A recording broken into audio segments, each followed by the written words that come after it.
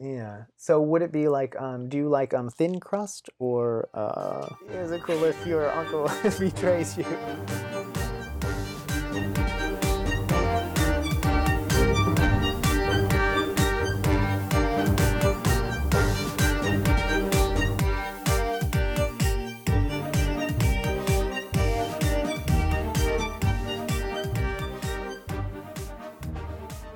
Hello, and welcome to Dungeon Chatter.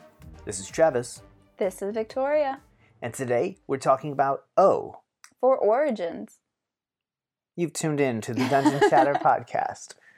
And what we do on this podcast is we take a look at RPG creation and design, concept by concept, alphabetically. Today, we're talking about Origins. Mm-hmm. The way we do this is to begin with just an explanation of what the concept is. So, what do we mean by origins?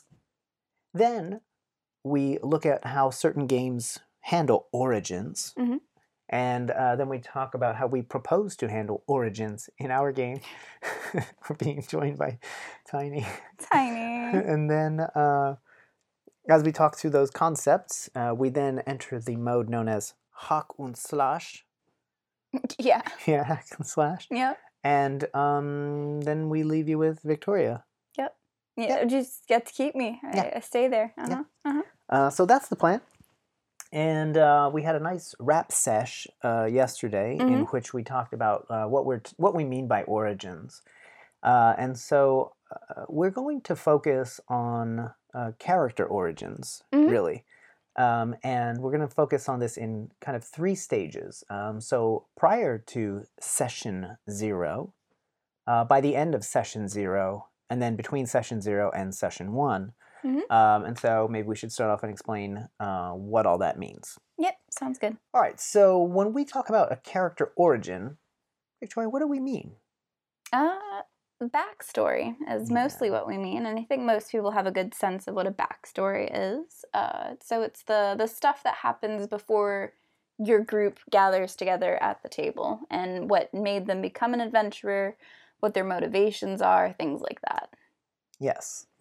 And what we mean by session 0 is if session 1 is the first time that you actually sit down to play the game, then session 0 is a kind of preparatory session. And this could be the very first time that your group ever comes together. And so what makes it a session 0 is you're not officially playing the game yet, you're just getting ready to play the game. And we dealt with some of these concepts, or some of the things that you do in a session 0, I think previously when we talked about... character creation, and I think it might have come up one other time. I think twice more. It came up in J for Justice, in those kind of preliminary talks that you could have about what's sort of on the table and what's off the table. And I think in minigame, we may have talked a little bit about downtime and possibly mentioned session 0 then. Yeah, we definitely talked about downtime then. Sure. Okay. So that's the plan, or that's what session 0 is, and we're going to be thinking about creating your character's background and what you should have. So by the time you show up for session 0, what should be worked out by the end of session 0, and then really what should be ready to go by the start of session 1.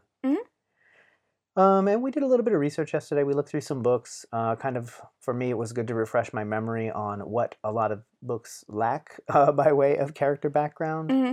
And then we took a look at what Pathfinder? Pathfinder, yeah, which I've never played, but we own a book. I guess it's Austin's. No, it's a gift from Lou. Gift from Lou. Oh, okay, cool. Yeah. That's super cool. And I ended up really liking some of the ideas and concepts that Pathfinder had. Even though I've never played it, just how they lay out coming up with a backstory, I think was great for beginners especially. Yeah, cool. So, shall we begin then with the prior to session 0? Okay, and so we came up with a couple points here, and so this might be one of those where we do a little bit of the pitch and the exploration of other systems at the same time. Yeah. So maybe I should just say, here's how... I'll just do it. This is how Middle-earth role-playing does it. So MERP does it this way. They essentially say, start with a character concept. That's step 1. And start with a character concept is sometimes a difficult thing. Yeah. But one of the things that made it very easy in MERP was if you would say to someone, come up with a character concept. The player would either have read the Middle-earth books, like The Hobbit and Lord of the Rings, or they wouldn't have, or they would have watched some of those movies, or they wouldn't have. And if they had consumed any media from the Middle-earth world, then it's actually kind of easy. You might say, well, what character was interesting to you? And if your answer was Aragorn, then we say, aha, you've got to make a Dunedain ranger. You don't have to, but this might be a place where you want to start seeing what you like about that. Yeah.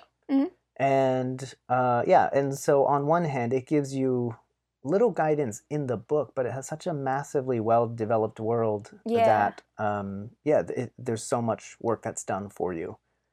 So come up with a character concept is actually a difficult thing to do unless you have tremendously rich background material to draw from. Like in Star Wars, I mean, come up with a character concept.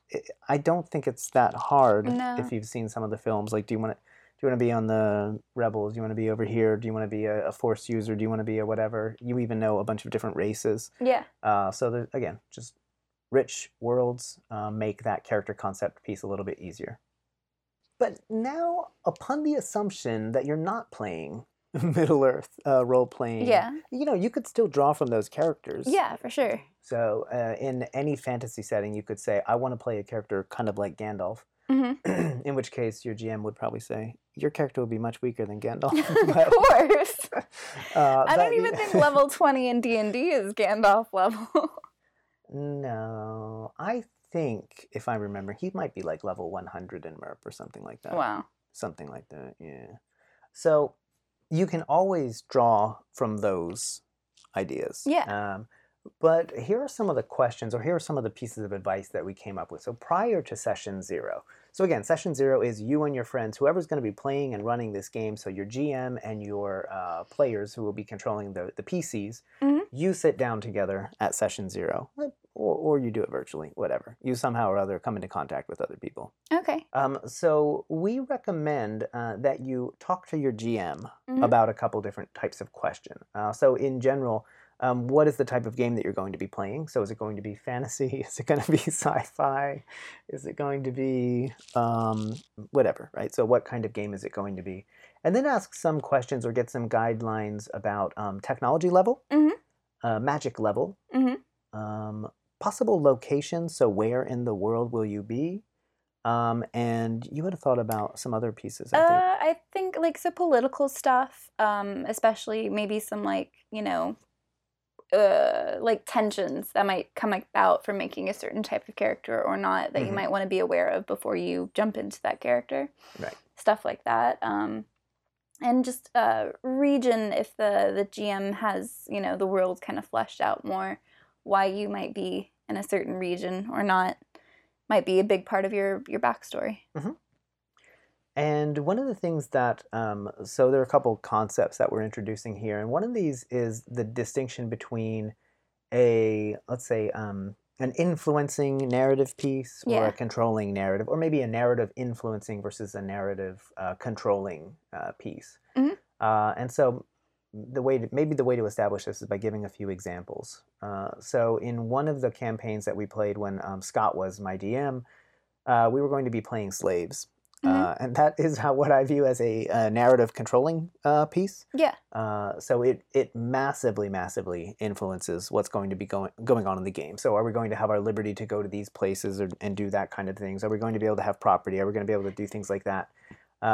Those are, I don't know that they're constraints, but they just massively shape what's going on in the game. Yeah. As opposed to influencing narrative pieces or narrative influencing pieces, which would be like, in general, like, are you married? That's going to influence. Do you have a family? Was your whole family killed?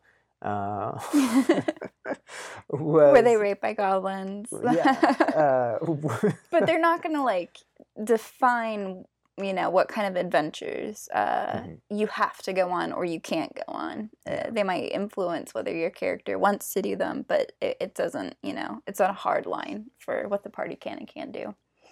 And so since I've been rewatching Stranger Things Season 1, I thought a good example here would be Steve and Nancy. Is that really their names? Yeah, Steve and Nancy. Yeah, so that they're in a relationship, at least at the beginning of episode 1. And so that's a narrative influencing piece. So they're going to be spending some time together. They're going to have some kind of relationship with one another. They're going to have maybe perceived duties toward one another, or at least things that they want to do for one another. Mm-hmm. And they'll probably be spending some time, devoting their energies toward that person. Mm-hmm. But on the other hand, something like introducing a character like Eleven it's definitely narrative influencing, but it threatens to be a narrative controlling piece. Yeah. Because you kind of have to be like either on Eleven's side or against her once she's out in the world and is being hunted down, at least if you're in that town. Yeah.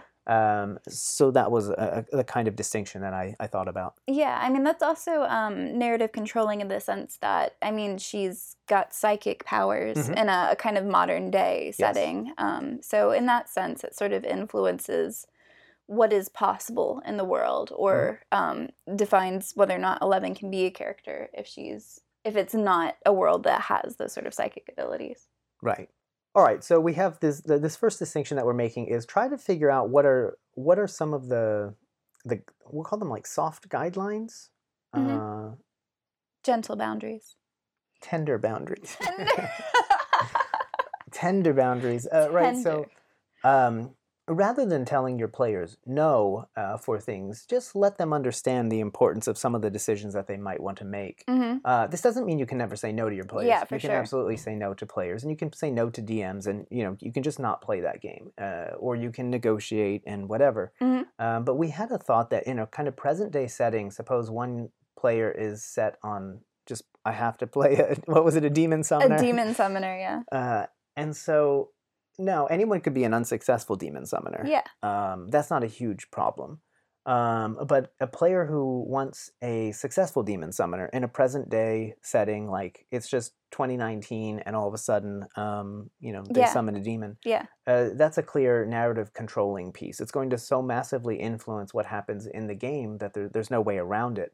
And so if the DM is going to allow that, if the GM is going to allow that, then they have to sort of explore, well, what does that mean for us? And it's a nice way, in calling it a kind of soft guideline or a tender boundary or whatever we're calling it. What we're suggesting is to say something like, you can do that, but you should understand like that doesn't happen. Like that has never happened in this world.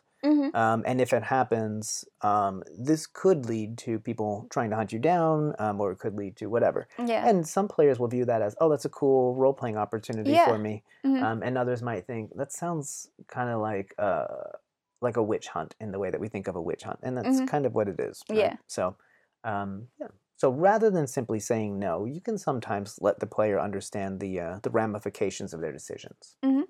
So that first piece that we talked through then, so we had some questions for you to think about, some information for you to get from your GM. And now we're saying, start thinking, you and the GM will sort of work back and forth on this to try to figure out what will be merely narrative influencing pieces and what would threaten to be these narrative controlling pieces. And do you remember the other idea that we came up with, which would be important for prior to session 0? Yeah, so I think once you've established what kind of setting you're in, it's a good idea to come up with some sort of spark of a character, some sort of like kernel of an idea that you want to work off of. Because if you just go with, the most average human being ever and then try to start adding pieces onto that, that's really tough. Yeah. So you've got to have some sort of hook that makes you at least a little bit excited to play that character.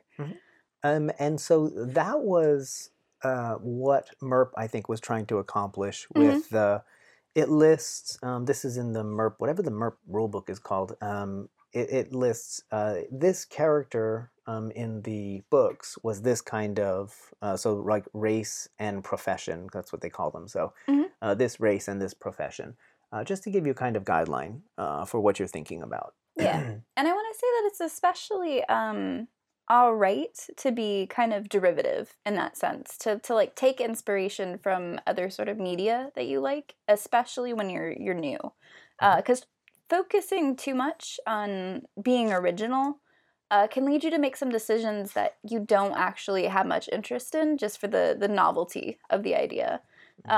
So I think like you can't write off everything that's already been done before, because a lot of things have been done before. So it's all right to take inspiration from outside sources. I also think a good idea. So Victoria thinks of this as a spark, and I think of it as the seed. And you're gonna, start it and plant it, and then begin nourishing it. And so, if you might think of characters you like Conan is one of my favorite, and then you might just put a twist on it, right? Yeah. So Conan, but with machine guns, and then someone could say, "Oh, have you ever seen Predator?" Because that is that character. I was gonna say, have you ever seen Machete? But not Conan, but kind of like Conan. Kind of like Conan. So you can just put these little twists on it. I think. Do you remember what? I was gonna say in Pathfinder, there were a lot of those really good sort of tips in the player's handbook, or whatever their player's handbooky book is called. They were like, I think it was called Ultimate Campaign. Ultimate Campaign, yes, that was it. And so there were a lot of like tips of how to add twists. And like one of the general ones, and this is true of like any sort of brainstorming, is don't stop at the first idea that sounds good. Keep going, and you can always go back to that first idea, but you'll probably find that you like idea number 3 or 4 or 5 more than the first idea. And another tip was, if you find that you are a little too stereotypical, try to flip some of those stereotypes. Like Dad was saying, Conan, but with machine guns. It's clearly not, the traditional barbarian. And in that book, they had great examples of, if you don't want to be a stereotypical dwarven warrior who uses a battle axe, it was like, you're a dwarven warrior, but you abstain from drinking, or you're a dwarven warrior, but you shave your beard for a reason. You're a dwarven warrior, but you only use like elven weapons for some reason. So just maybe finding 1 or 2 little twists is enough to make the idea novel again. Yeah, I think that's plausible. Anything else so prior to session 0, having this kind of spark for what your character is, or the seed of the character, being ready. The character seed. Yeah. Getting ready to let it grow. Yeah. Got to collect that seed. Okay, and so those are things to accomplish prior to sesh 0. And then during sesh 0, you will actually encounter the people you're playing with. Normally that would just mean you're sitting down with them at a table, but a lot of games are played virtually now. So, maybe you're staring at your screen or hearing their voice or whatever. You're meeting however you're going to play the game. But you're not playing the game. You're getting ready to play the game. Yeah. And so a couple interesting moves here, I think, are to begin. I'll talk about one way that you could begin, and you can talk about the other way. So one way to begin is to just start off by saying things that are publicly known about your character. So like anyone who sees you would know that about you, like they would be able to see it about you, or anyone who has heard of you would know this stuff about you. Yeah. And then each player could go around. We could go around the table, and each player could throw out an idea. Like, just so you know, like I'm a weaponsmith, right? So that's not like some weird secret that you have to keep. Yeah. So it's okay if people know that you're a weaponsmith. Or I don't know much about myself except I'm like 7 feet tall. And if that's your character, then that's a good start. Yeah. And then you had another thought. So my first thought was maybe try to make connections with the other players, and then that might inform how you develop some of those finer details. And you had suggested that might be problematic if you want to try to keep secrets of some sort in the game, or if you want some things to still be kind of private so it can be revealed later. Which makes sense, because if you have to find connections, you have to know a lot about the people to realize where those connections are. Right. So I was thinking maybe that might be a good place for the GM to be like, hey, so you know what my character is like a bit. Are there any other characters you would suggest, And then you could discuss with that character what you want them to know about you and what you want to know about them, that sort of thing. I think this is one of the really important roles for the GM to play in this session. So although it's largely for the players, like this one really important piece that's going on is the players are fleshing out who their character is. But at the same time, the GM is trying to figure out who these characters are and why they would be working together. And what kind of goals they're going to be going after. Because the GM is the one who's going to craft a lot of the scenarios and yeah, the things that they'll find themselves doing in the future. Yeah. So I think that's right. There are, yeah, so thinking about things that people might know about you, thinking about different connections, the GM can make a suggestion in private. Yeah.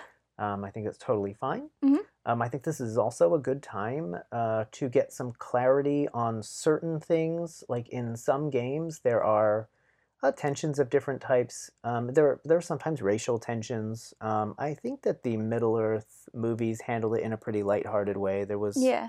some elf versus dwarf stuff, which is not Yeah. uncommon. It was handled jokingly in the movies for sure.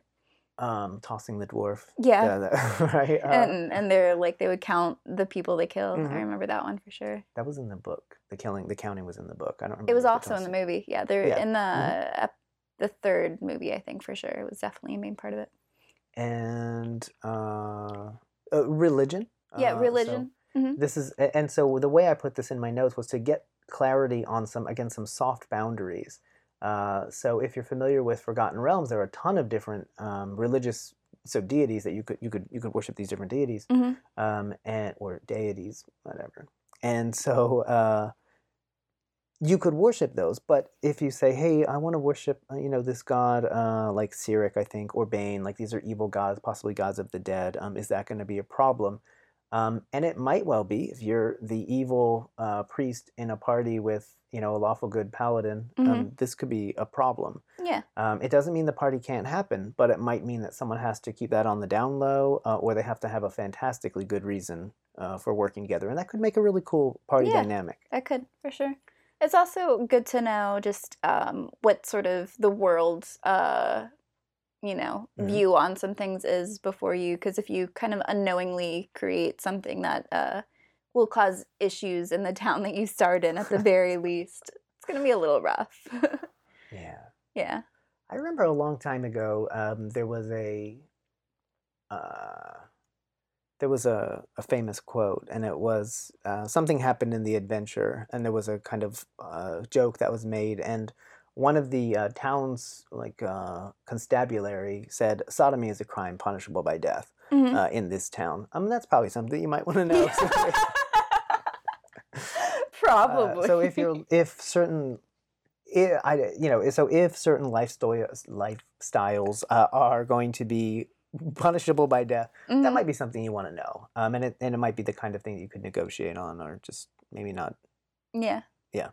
Maybe Yeah. argue with your GM a tiny bit. Yeah, that was something that none of us knew prior to the adventure, and it would have been nice to know that.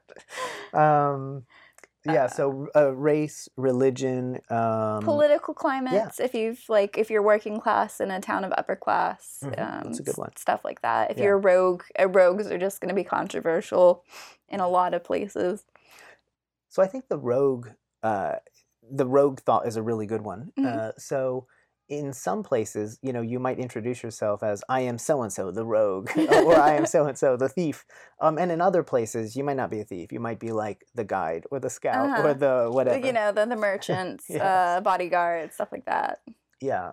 So that's something to keep in mind. And so these aren't all about these kind of very serious. They're not all. We're not just saying explore these issues delicately because they're about race, religion. It's not that. It's just what are the kind of things that are going to pose strife for inside the party or with the party interacting with the people around them. Yeah, and we're definitely not saying try to avoid these sort of confrontations or tensions because they make the game difficult or anything like that. Those might be what make the game fun or make you more invested in a character.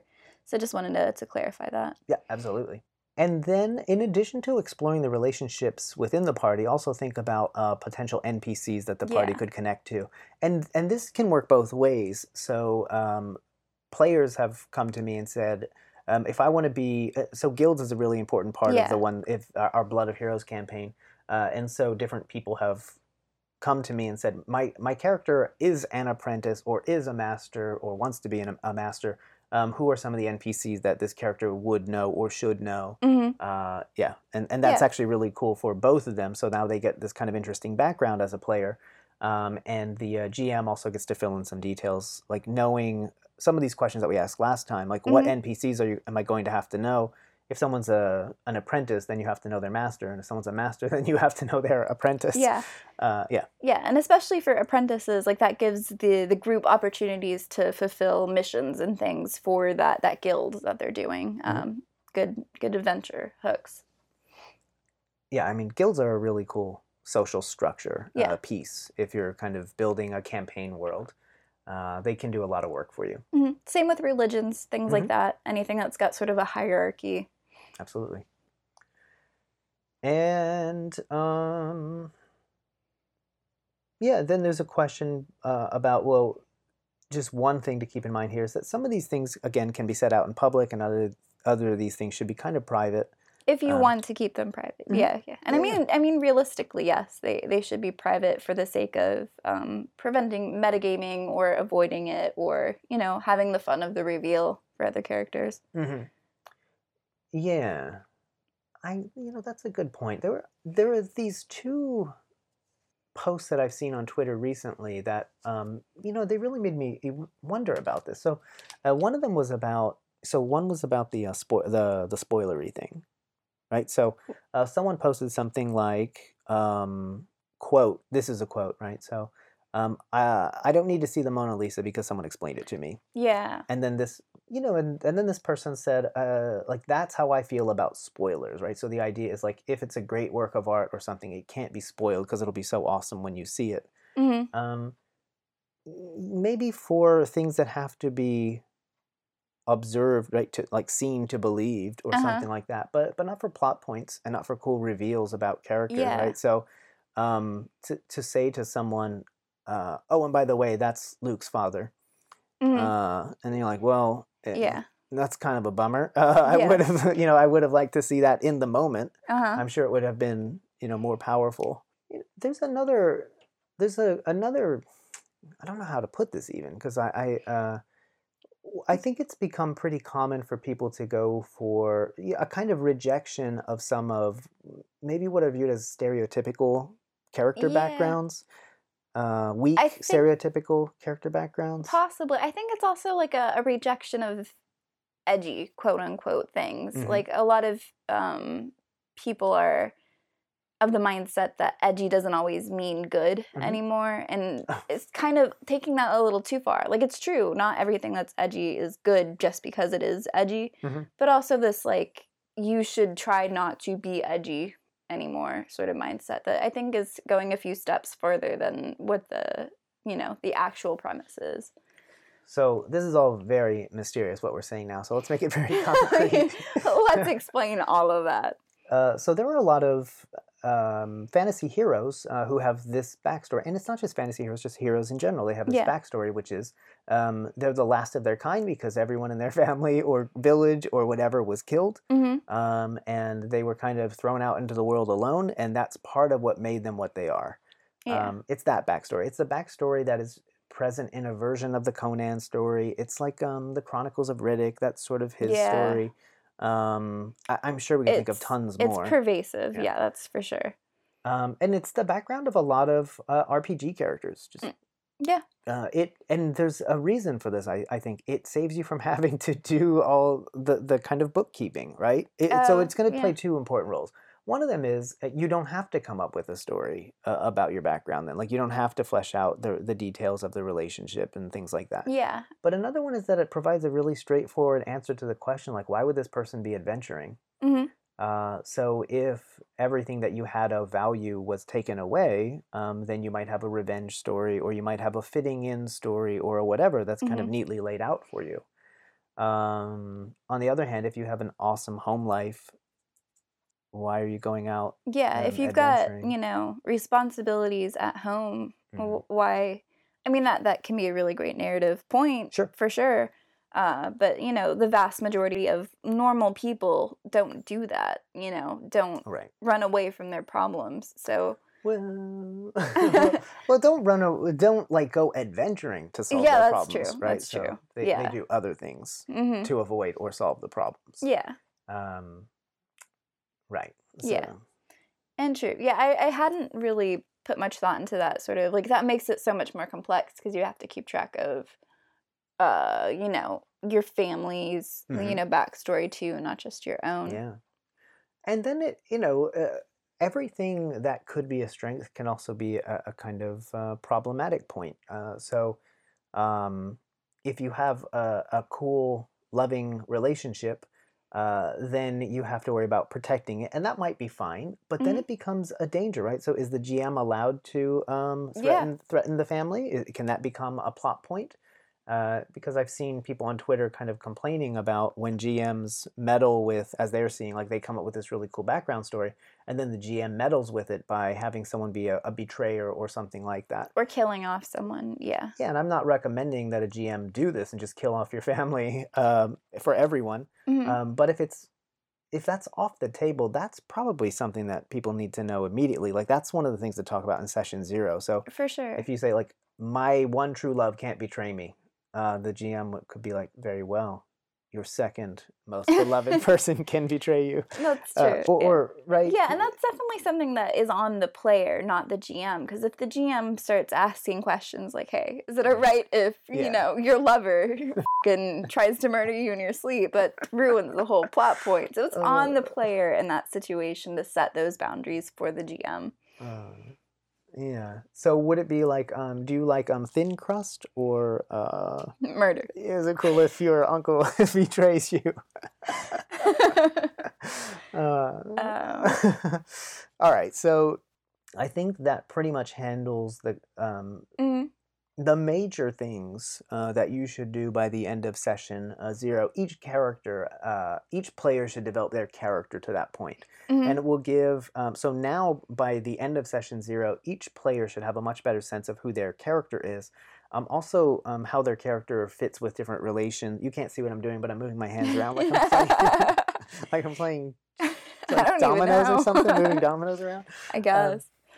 So the different interconnections in the party. And now the GM should have a lot of interesting stuff to work with. So we'll know a lot of info about the characters. We'll also know about their connections. We'll know some of their motivations and their fears and things like that. I think motivations and fears are something that are important to be worked out. And again, the seed for them should at least be planted by the end of session 0. And a good bit of that should be fleshed out by session 1. So that's the third step we're going to move on to now. Yeah. So what is it after you leave session 0 and you're going into session 1? So session 0 is we all got together. We kind of rolled up our characters, so that's what we're doing. We're ready to go with that piece of it. Session 1 is the first time you actually sit down to play. So what should be happening here?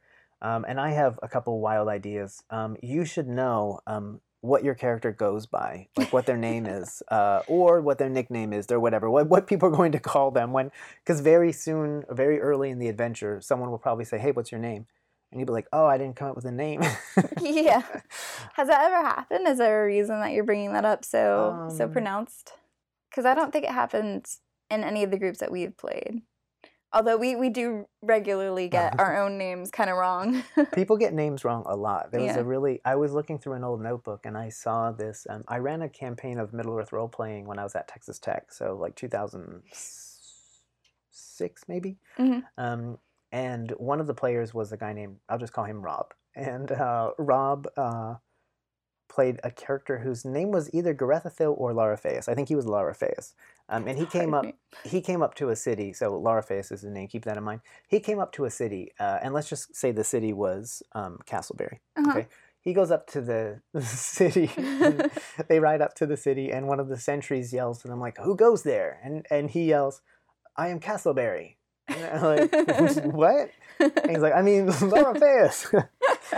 So he forgot his name. It was a classic moment. Yeah. So I don't know if people forget their names, but I do notice that it's something that it's surprising to me when people don't have a name yet, like in the character creation system. So in the process of creating their characters, sometimes it's one of the last things that I see people write down. Like I think Mom comes up with names very like on the spot. She's gonna be Max. She's gonna be. Yeah, I mean, I know when we were doing for the Blood Moon, Blood Oranges.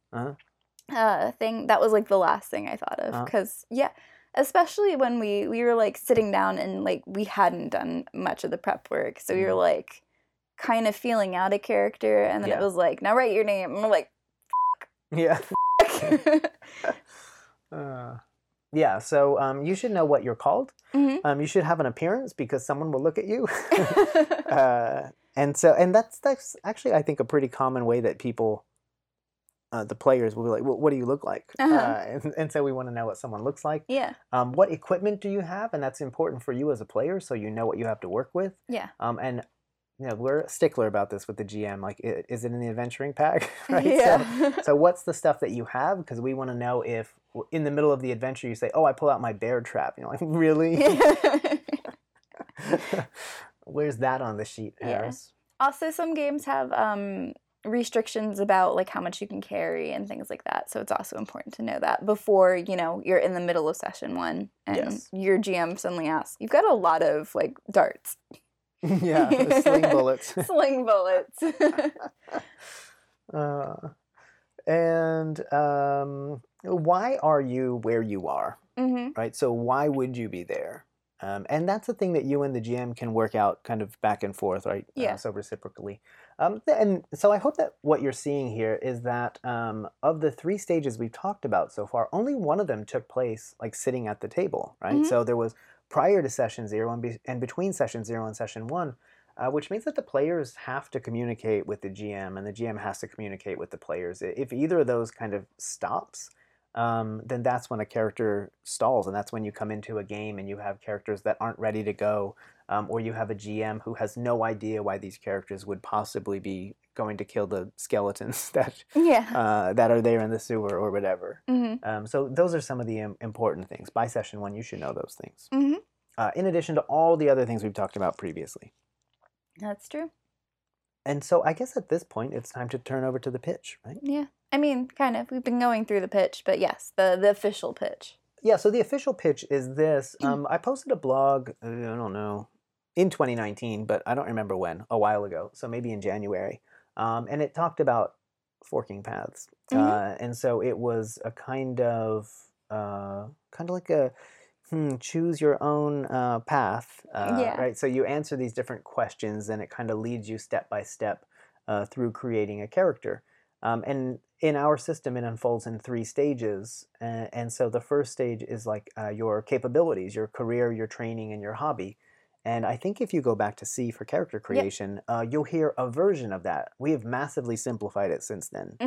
But that's the first stage, right? So, okay, so that's the first stage. Obviously, there's something missing there, which is the character concept. But that's funny. Like, to me, the character concept is so painfully obvious that you just make it up on the spot and it's easy. But I made a lot of characters. So you do NPCs, a lot. So I mean, a hack and slash pieces, we're definitely going to need something, like we need this little piece to help people get there. Okay.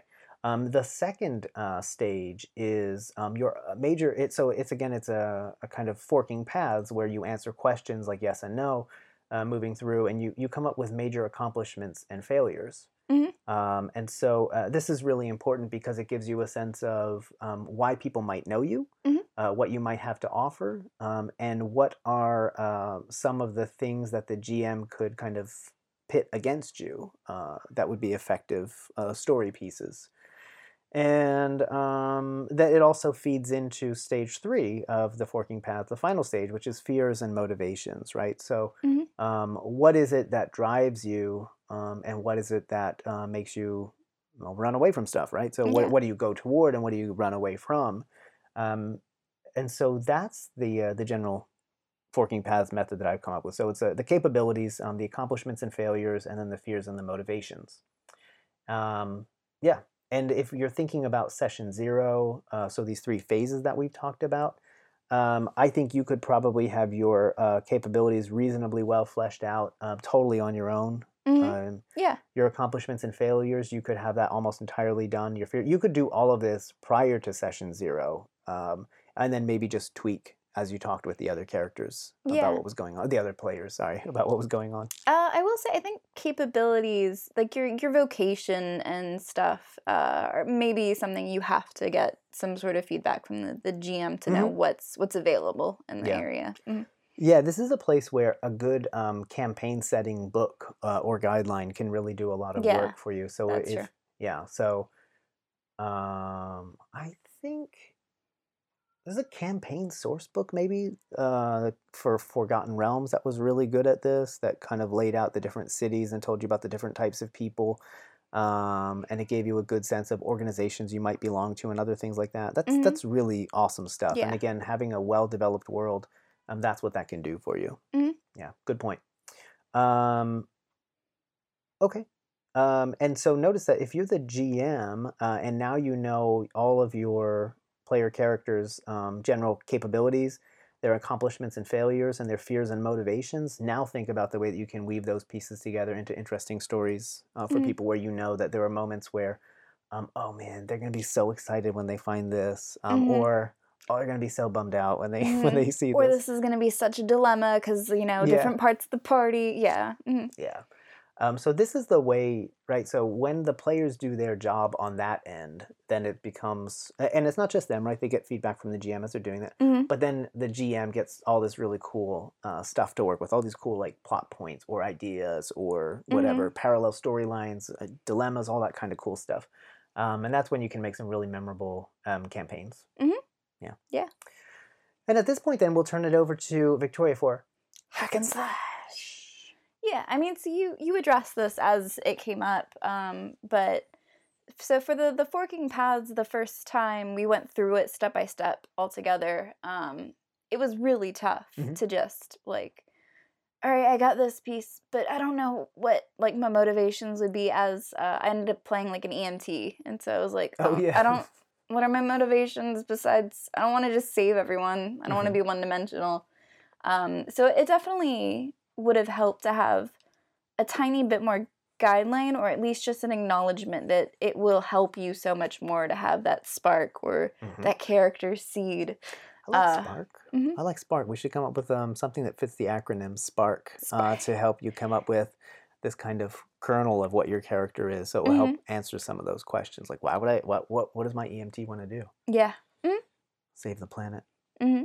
Other hack and slash things. Let me think about this for a second. And then I'll respond to that. So I think that's definitely an area that's lacking here, and this is because it's a like an infant world, right? So there's that is essentially set in like this world, but with some supernatural stuff. And I think I've blogged about this a little bit, right? So the difficulty of introducing the first supernatural elements into a world that it otherwise has no supernatural elements, it makes for some difficulties. And getting characters that would be perfectly well functioning in the real world to also want to engage with supernatural stuff is kind of tough. I think a real world experience, a real world response to the supernatural, if it were to occur in this world, would be to ignore it. And then, or, justify it some other way. Yeah. So, and that wouldn't make for the most exciting of adventures. Like, okay, I go home. And you're like, yeah.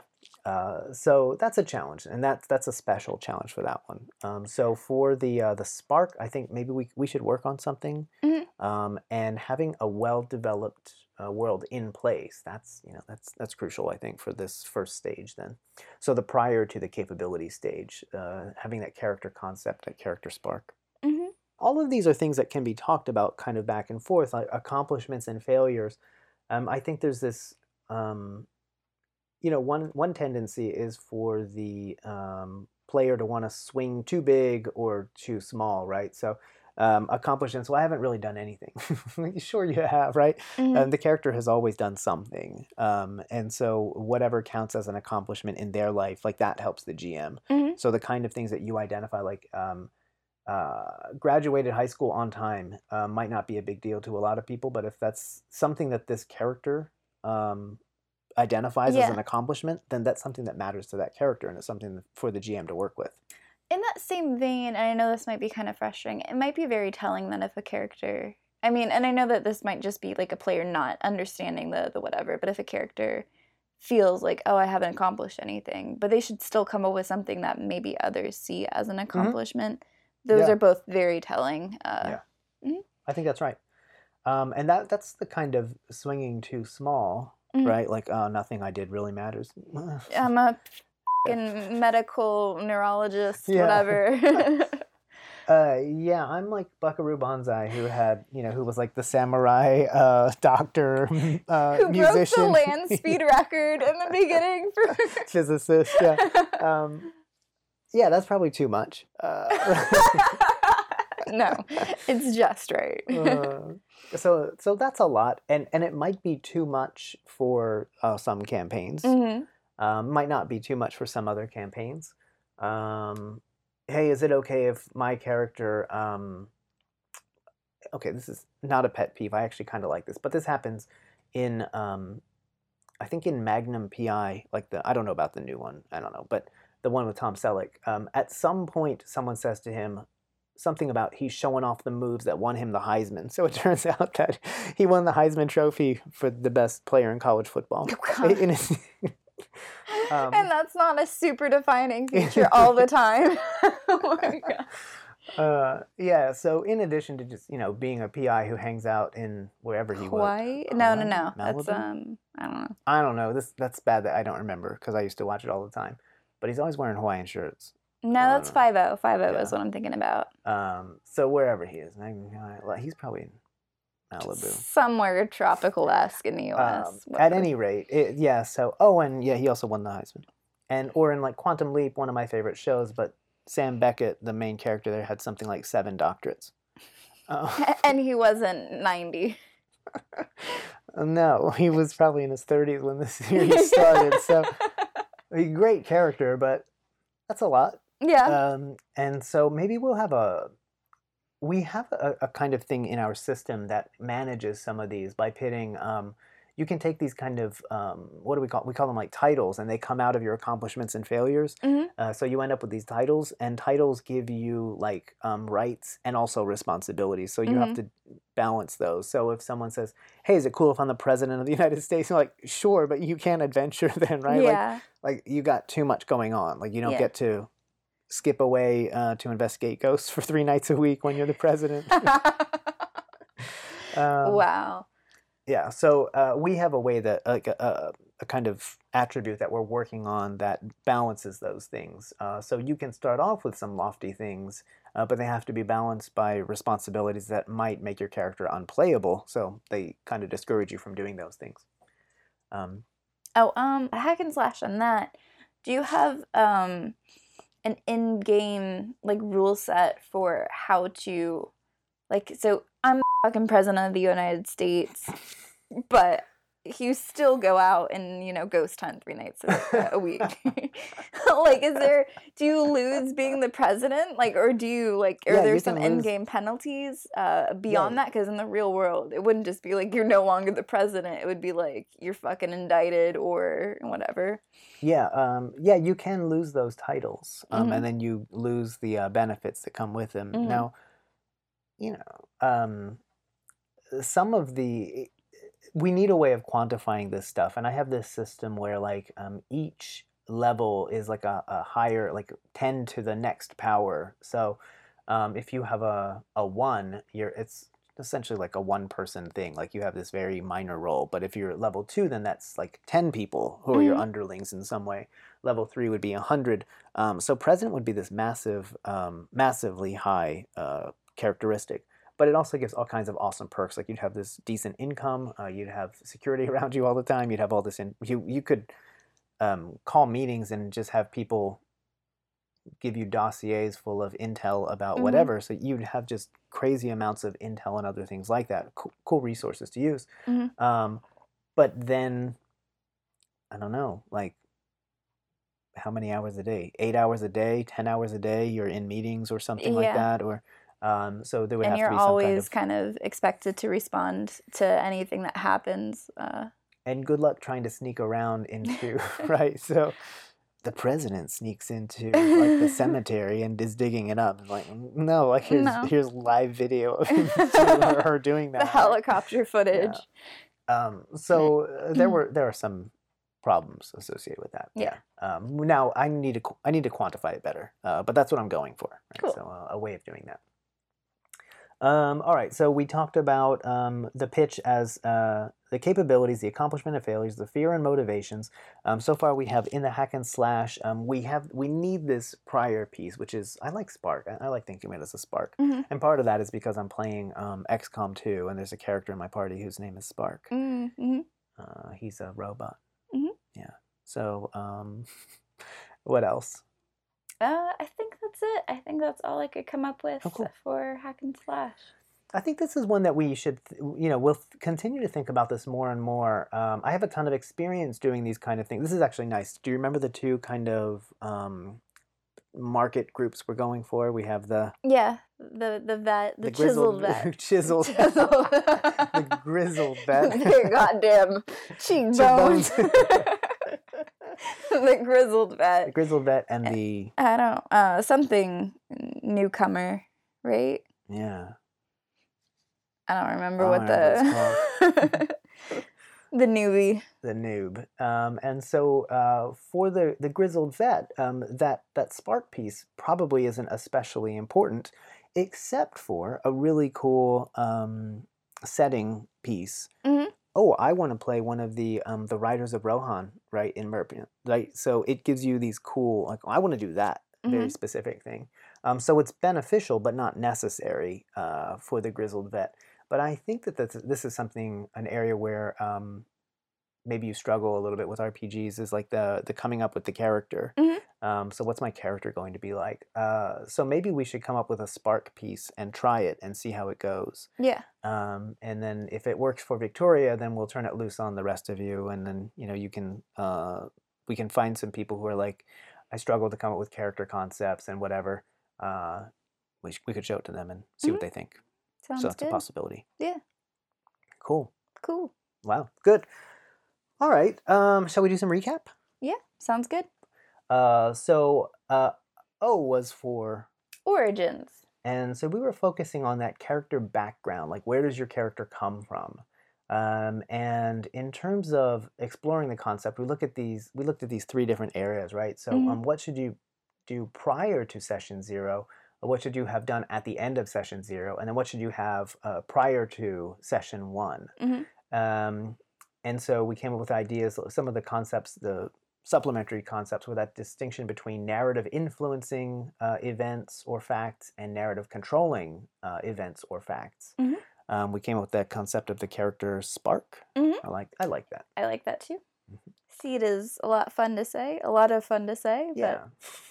Spark captures it, right? Yeah. So that's like the glowing essence of the character. I like it a lot. And then by the end of session 0 was mostly thinking about connections and who you are. How you fit into the world, I think, is really important. That's a good way of putting it.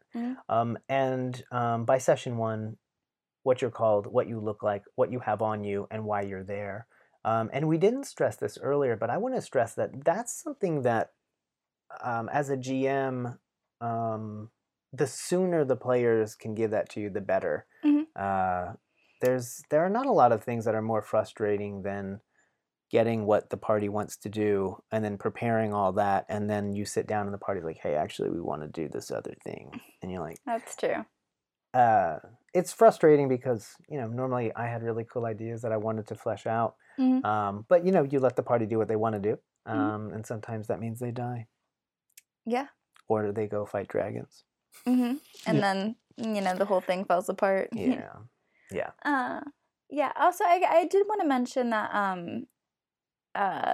the why are you where you are portion might be something that the GM just takes control of for, and then that's totally fine. You can still give them the backstory of, where you were the last moment you knew where you were, and then when you come in for session 0, the GM might have something in mind for why you're all together. If, like, what you gave him doesn't work, he might have to do some sort of twinkie. So... Twinking? Twinking. I think that's He might have to do some sort of tweaking. okay. I think that one of the coolest ways I've ever handled the "Why are you where you are" thing was it was a narrative character creation thing, which is kind of what we have now. But it was for that play by text game, and I may even have mentioned this in an episode earlier. But it was really cool. So I was running a zombie apocalypse game, play by text, Mm-hmm. and I would just message people, and I would say, "You're on your way to a college campus. Why are you going there?" Mhm. And they would tell me that. They didn't know, so they got to say why they were going there, but I told them where they were going, Mhm. and that's how everyone got involved in the story. And and that was a really fun campaign.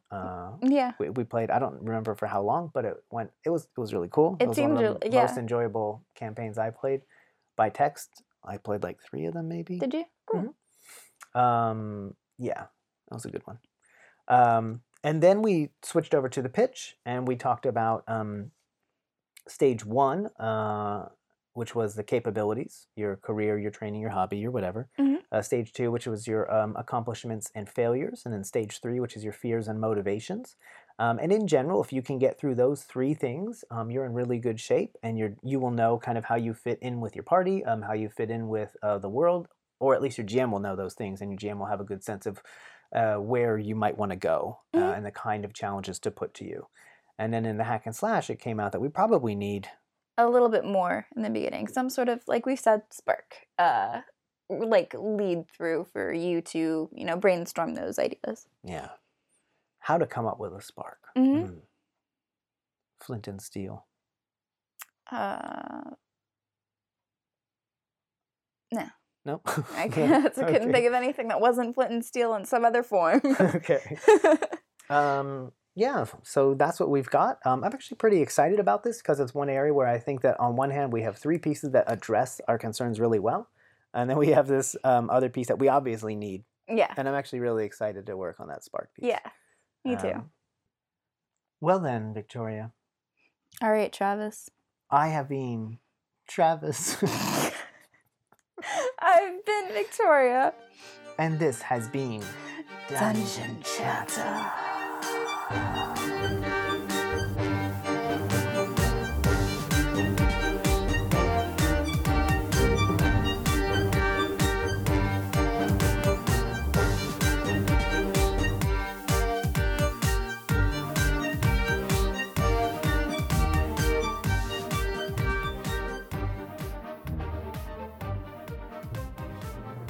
Hey there. Thanks for listening to episode 15. If you want more Dungeon Chatter, please check us out at dungeonchatter.com or follow us on Twitter at @dungeonchatter.